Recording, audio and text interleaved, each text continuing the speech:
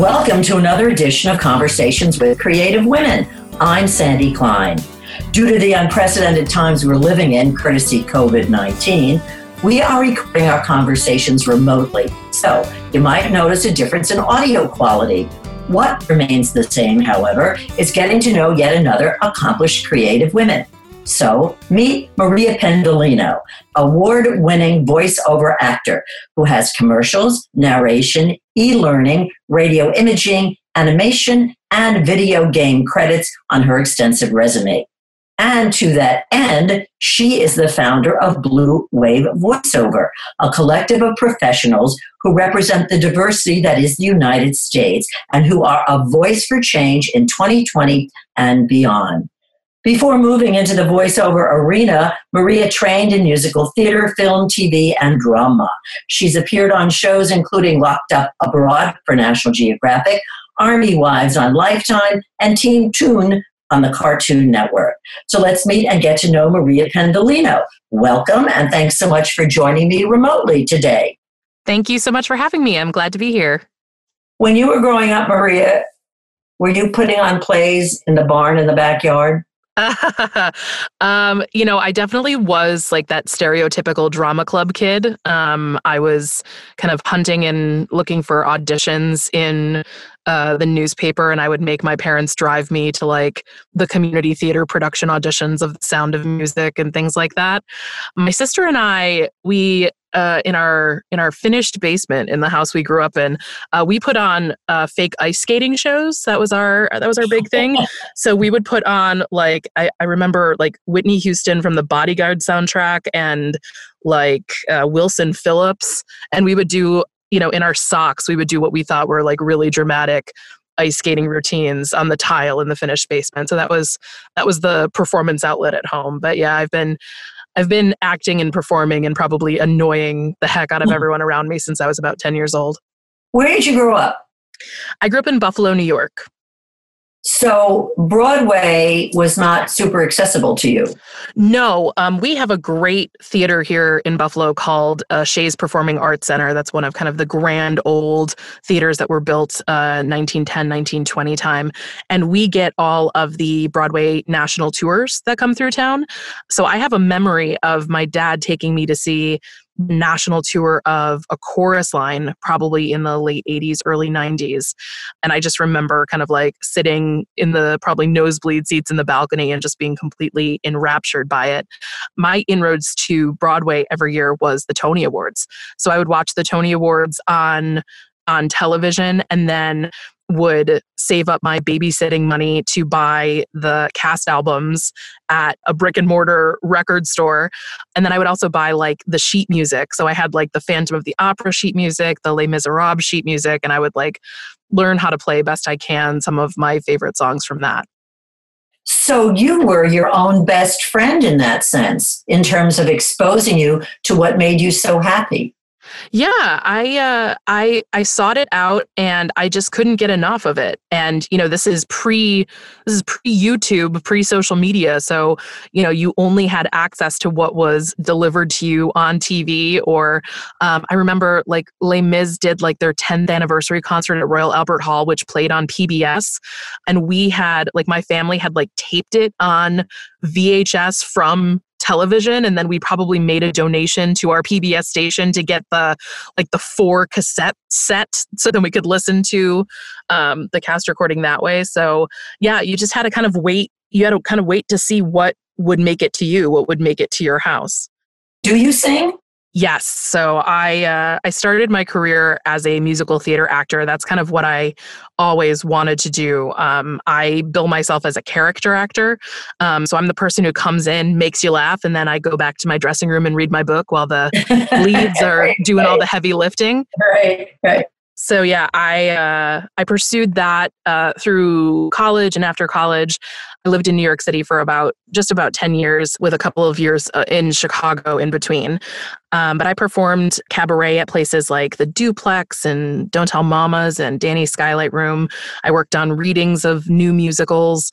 And for several years, I was just on that kind of like audition circuit that exists in New York. You wake up at 5 o'clock in the morning, you hope to get your name on the list to sing potentially 10 seconds of music for someone who's casting something that's on Broadway or a national tour, or they're doing The Music Man in a barn in New Hampshire for $150 a week in the summer. I was auditioning for all of that. And now most of the time my singing is, just doing character things for video games or animation or things like that. Did you make it to Broadway? I did not. I left New York in 2014, mainly due to health issues. So when I was 22 years old, I was diagnosed with psoriatic arthritis. And it's similar to rheumatoid, but it is a degenerative autoimmune condition. Everyone's first reaction is arthritis, you're too young. And psoriatic arthritis is actually an arthritis that strikes mainly women and many times in their 20s and 30s. So as I was, booking some of these TV and film things and I was on the audition circuit, unfortunately, the arthritis was getting really, really bad. And New York is a very hard place to live if you are not fully mobile. It's a lot of standing and walking and stairs and waiting, and God forbid you end up at Lexington and the escalators are broke. Yeah. So I made the decision that I had to leave New York because my joints and my knees were just not having it. So I did not reach the great white way, but I've probably been in over probably 50 or 60 plays and musicals over the course of my stage acting career. And I got to work with a lot of great people and do a lot of great things, but no, we did not reach the apex. But you did do a lot of summer stock then, right? Yeah, I did a lot of regional theater, did a lot of community theater, things like that. So I've been around the block. Well, it sounds like you did have a very rich theatrical career. Yes. And then how easy was it to sashay from that into the other arenas like television or radio? Your resume is a bit eclectic, which I think is great. It just shows your versatility. But how did that come about? How did you manage to get your acting talents to go from here to there? Yeah. So for film and TV work, the theater background is great. Acting is acting at the end of the day. And I initially had no interest in pursuing any film or TV work. I was theater all the way. The goal was Broadway. The goal was to be, I think at some point I stated my goal at that time was I just want to make all of my money from acting. I don't want to be having to work at a restaurant or temping or a side job. Like, to me, the goal is just to be a working actor. But what I was discovering was, as a kind of character actress, I was just too young for the roles that I wanted to play. I wanted to grow up to be great character actress like Mary Testa or Elaine Stritch, or, all of these people who play those kind of very memorable roles. The problem is that, at that time I was 28, 29, and I have a little bit of a baby face. And I just, the roles that I wanted to play were played by 45, 55-year-old women. And I just had some time to kind of grow into myself.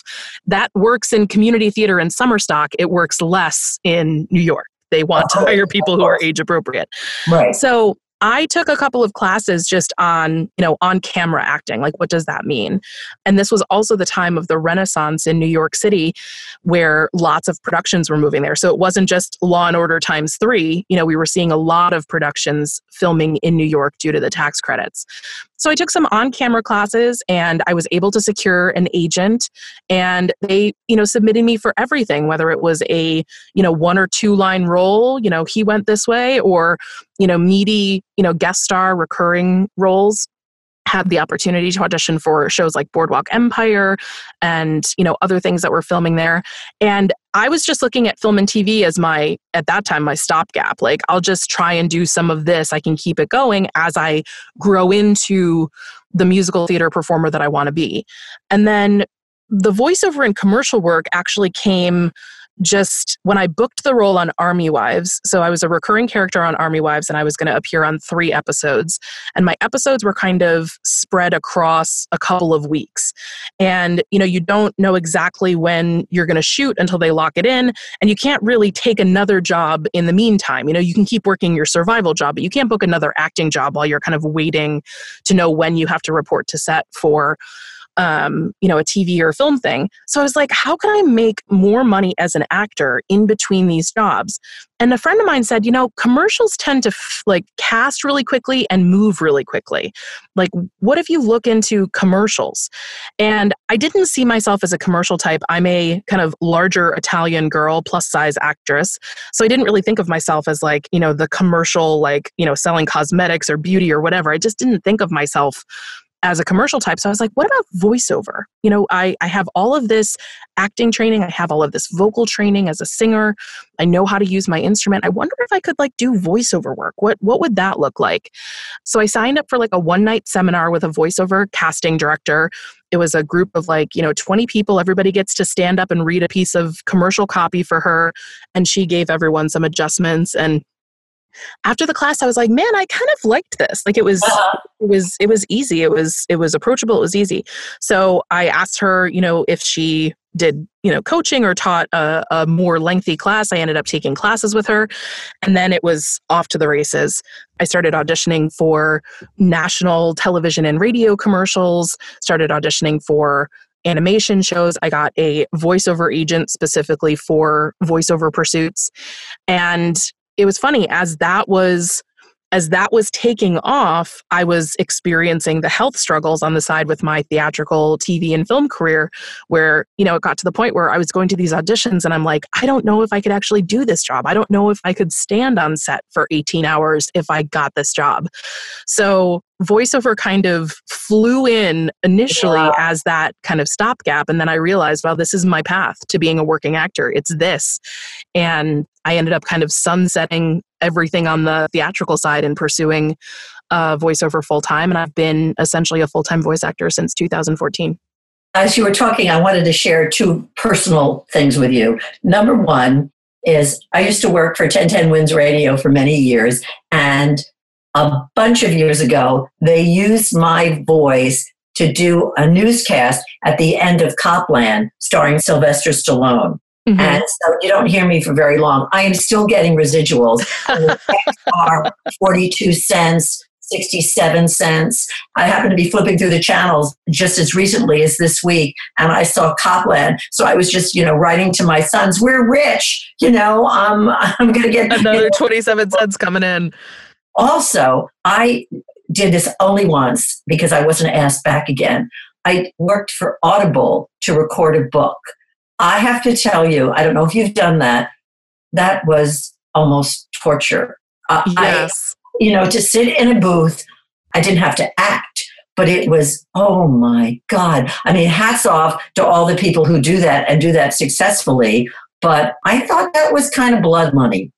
Yeah, it's hard work. I've done about 15 audiobooks, and it's a lot of work. And I think for me, it becomes a little bit of a mind game because I do other genres of voiceover where the pay structure is different.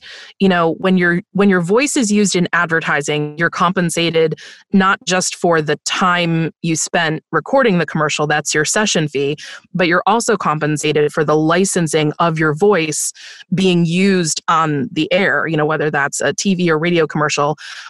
You're compensated for the use of time that the brand is using your voice. And in many cases, it means that you can't voice for other people in that category or that product. So it kind of locks you out of doing work for their competitors. So you are compensated because of that. And the kind of pay structure for commercials is completely different than it is for audiobooks. And I think it's difficult to just get your mind right that I'm going to narrate this audiobook and I'm being compensated I think the union minimum for audiobooks right now is like $225 or $250 per finished hour of the book. So, if that's a 10-hour book, you're getting $2,250. A 10-hour audiobook, you can typically expect a ratio of 3-to-1 for recording. So if it's 10 hours finished, that's what the listener gets. It's going to take you 30 hours in the studio to record it. And that doesn't include also the editing if you're not farming that out to someone or if somebody else isn't handling that. So when you divide the number of hours that you spend in your box by 2,250, suddenly it's not as appealing. So I got to the point where I enjoyed my time as an audiobook narrator, and I'm really proud of the titles that I worked on, and I no longer market myself as an audiobook narrator. Just to stay on that for a second, the audiobooks that you recorded, were most of them fiction or nonfiction? I did a mix of both. I did some kind of young adult and romance titles. I did some kind of like how-to nonfiction books. I narrated my sister's book. She wrote a book called Wedding Planning for the Busy Feminist, and she self-published that. And I did her audiobook. So I did a mix. I would say if I had to say what I prefer, nonfiction is definitely easier because you don't have to keep track of all of the different characters if you've done, accents. Some audiobook narrators, they stick more towards like the reader. So I'm reading you the story. But, as audiobooks and podcasts and all things audio have become very in vogue in the last several years, there are some audiobook productions that have moved even closer to like a dramatic radio play performance, even sometimes using multiple narrators. So then, you're doing, more heavy, accents and character work and things like that.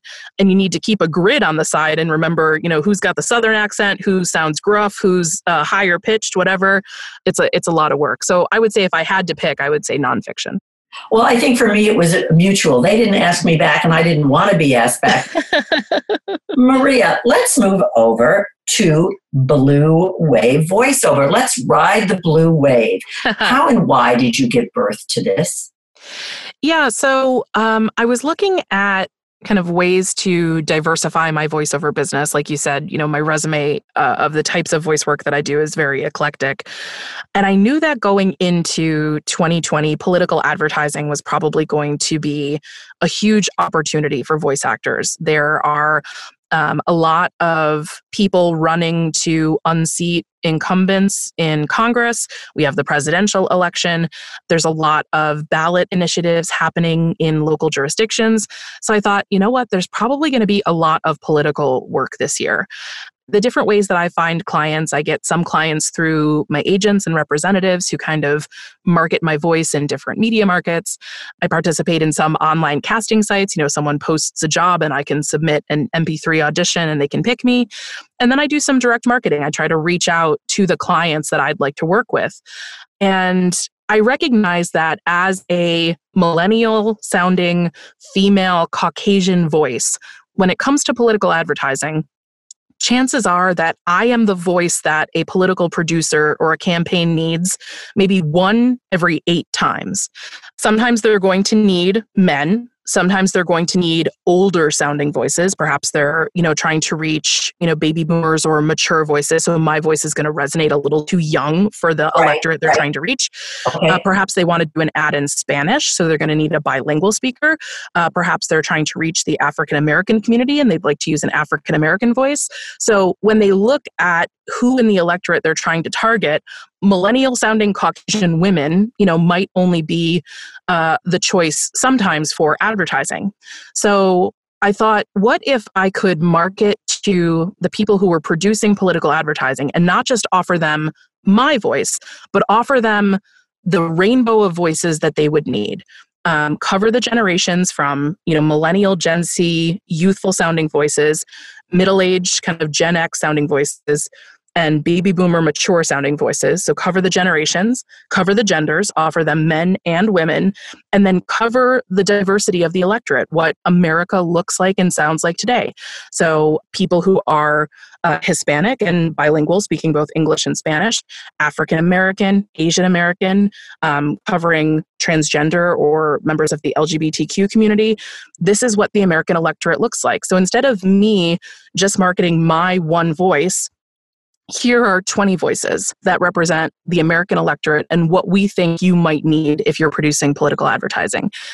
So I thought that would just be a stronger message, a stronger offering. And I wouldn't book every job that came into the site, but through the kind of power of the collective, we'd bring more people to the site who are interested in using the voices. And then, maybe 1 out of every 8 times I would book the job. In years previous, I think it hasn't been uncommon for voice actors to voice both sides of the aisle and to feel perhaps a little purple at the end of the election season. But something has felt different in the face of American politics. And I'm really passionate about women's rights and reproductive rights, pay equity. I'm passionate about, sensible immigration policies and human rights. And I just find it very difficult to audition for or voice for a candidate or a campaign or a PAC or a ballot initiative that's on the conservative and red side of the fence. So I just decided to kind of put a stake in the ground and say, I personally, in today's environment, want to advance, quote unquote, blue or progressive causes that are important to me and important to my friends and family. And I wonder if there are other voice actors who are feeling the same. So as I was reaching out to different people to potentially be a part of this collective of voices, I found that there were others who were feeling me that they really only wanted to voice for the blue side of the aisle. And we found out as we were doing research that there are a lot of political firms, communications firms, strategy firms, et cetera, who also pick a side. So we have been able to kind of align ourselves with that and market to that. So that's how we came up with the name Blue Wave Voiceover, voicing a blue wave for 2020. And we're offering 20 kind of diverse professional political voiceover talents that represent the spectrum of the American electorate. Whoa. So how difficult was it to amass your clientele? So we've been kind of working our way through and trying to get our name out there. Basically, we asked anyone who was joining the collective to let any political clients know that they had worked with before, that they were now part of this collective. So like, hey, when you need a voice that's not me, I'd love to introduce you to this place where you can find other voices. So that was pretty successful. And my colleague Joey and I went to the Reed Awards and Conference in Atlanta, which is sponsored by an organization called Campaigns and Elections. And we did just a lot of boots on the ground, in-person networking at the seminars and the events and the happy hours and things like that. We got business cards printed out and stuff like that to kind of just do some old-fashioned person-to-person networking that way. And then we've just tried to do some basic direct marketing strategy. So we've built a website that's very SEO powered. We've written a lot of content about it. So if someone is heading to Google looking for political voiceover or democratic voiceover, hopefully, as we continue to add content, we'll strike high on page 1 or page 2 of search results.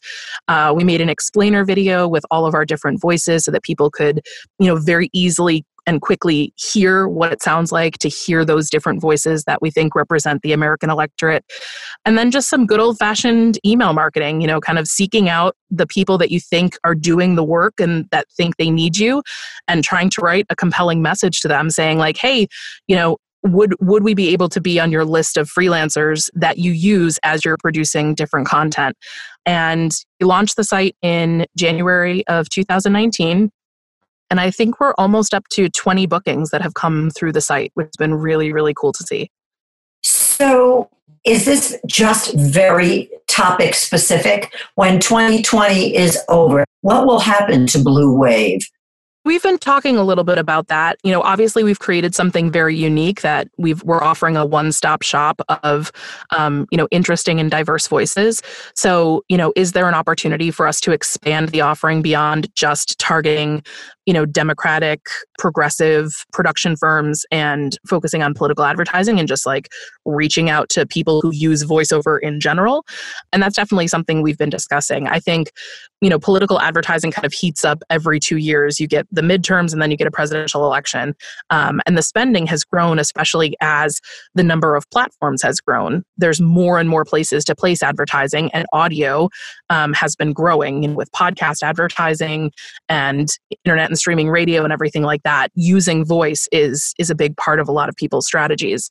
So yeah, it's something that we're looking at. I think we're focused on getting our name and our product out to as many potential buyers as we can for this upcoming November 2020 election, and then looking at ways that we can continue to offer that kind of very specific political offering to that audience, but also finding ways to pivot our offering potentially to be more interesting or palatable to people who just need voiceover in general for any kind of project. Do you think that Blue Wave voiceover reinvented the wheel? I don't think that we reinvented the wheel, because there's certainly other sites out there that have collections of voice talent available. I think what we did is we just got specific, said, this is who we are, this is what we believe in, and this is what we do.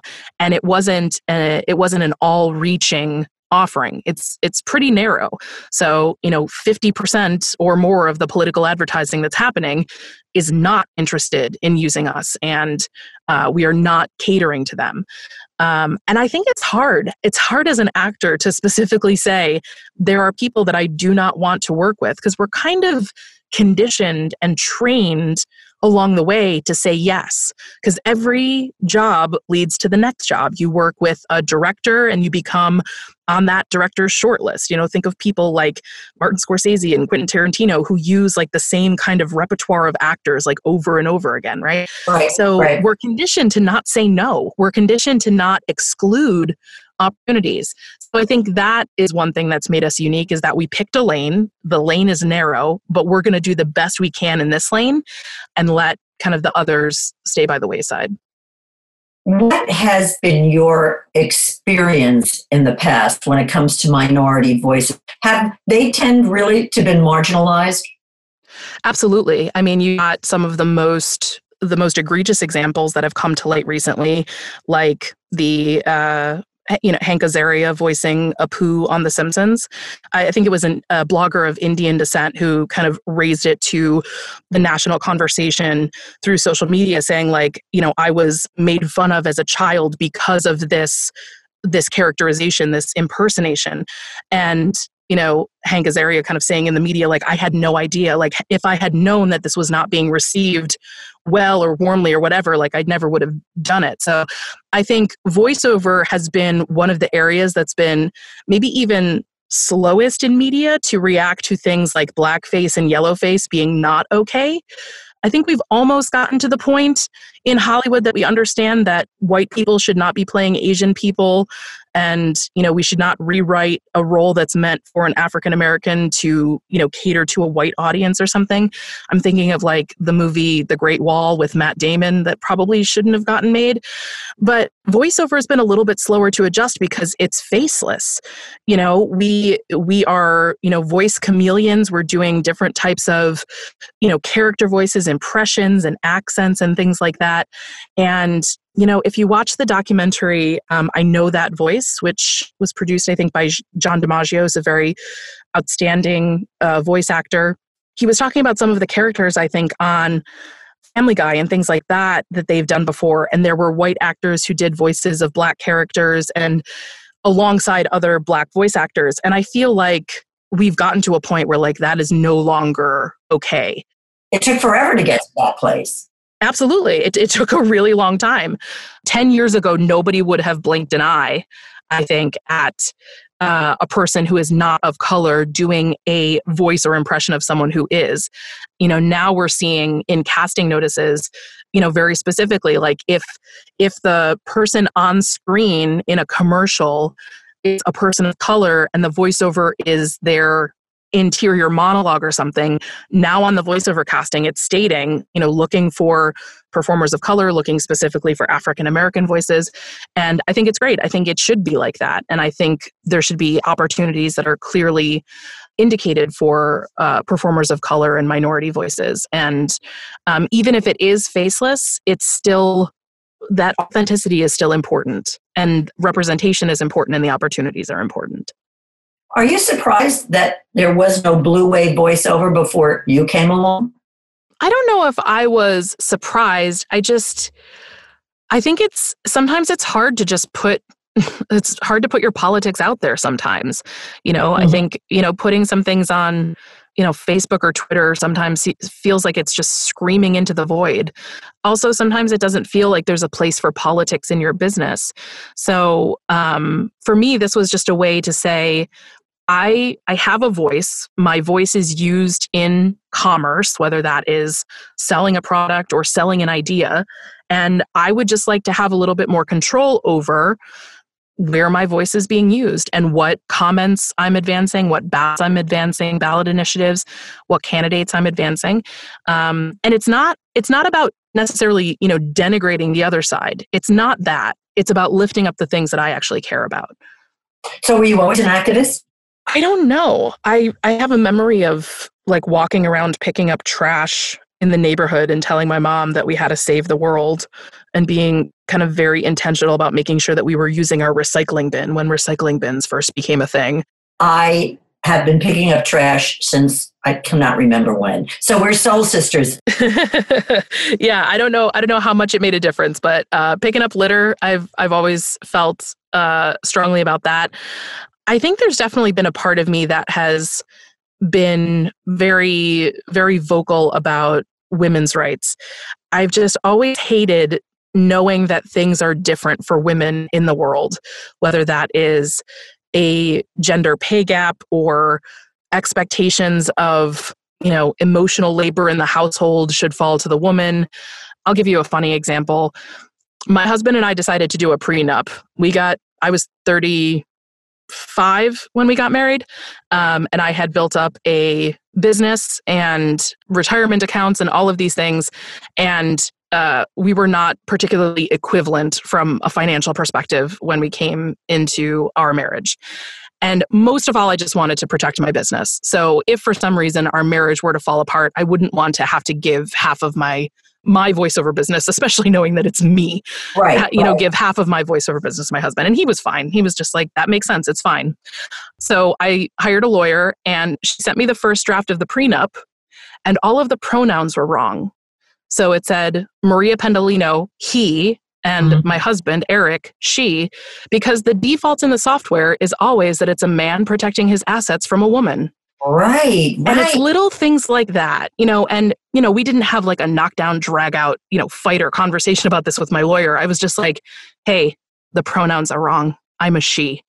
And like, it's just little things like that. It's institutionalized, it's systemic. So I think I've always felt very passionate about, making changes that advocate women, feminism, equality, choice, all of those things are really important to me. But I'm not in my nature, like I'm not a marcher. I'm not out there protesting. That kind of isn't my jam.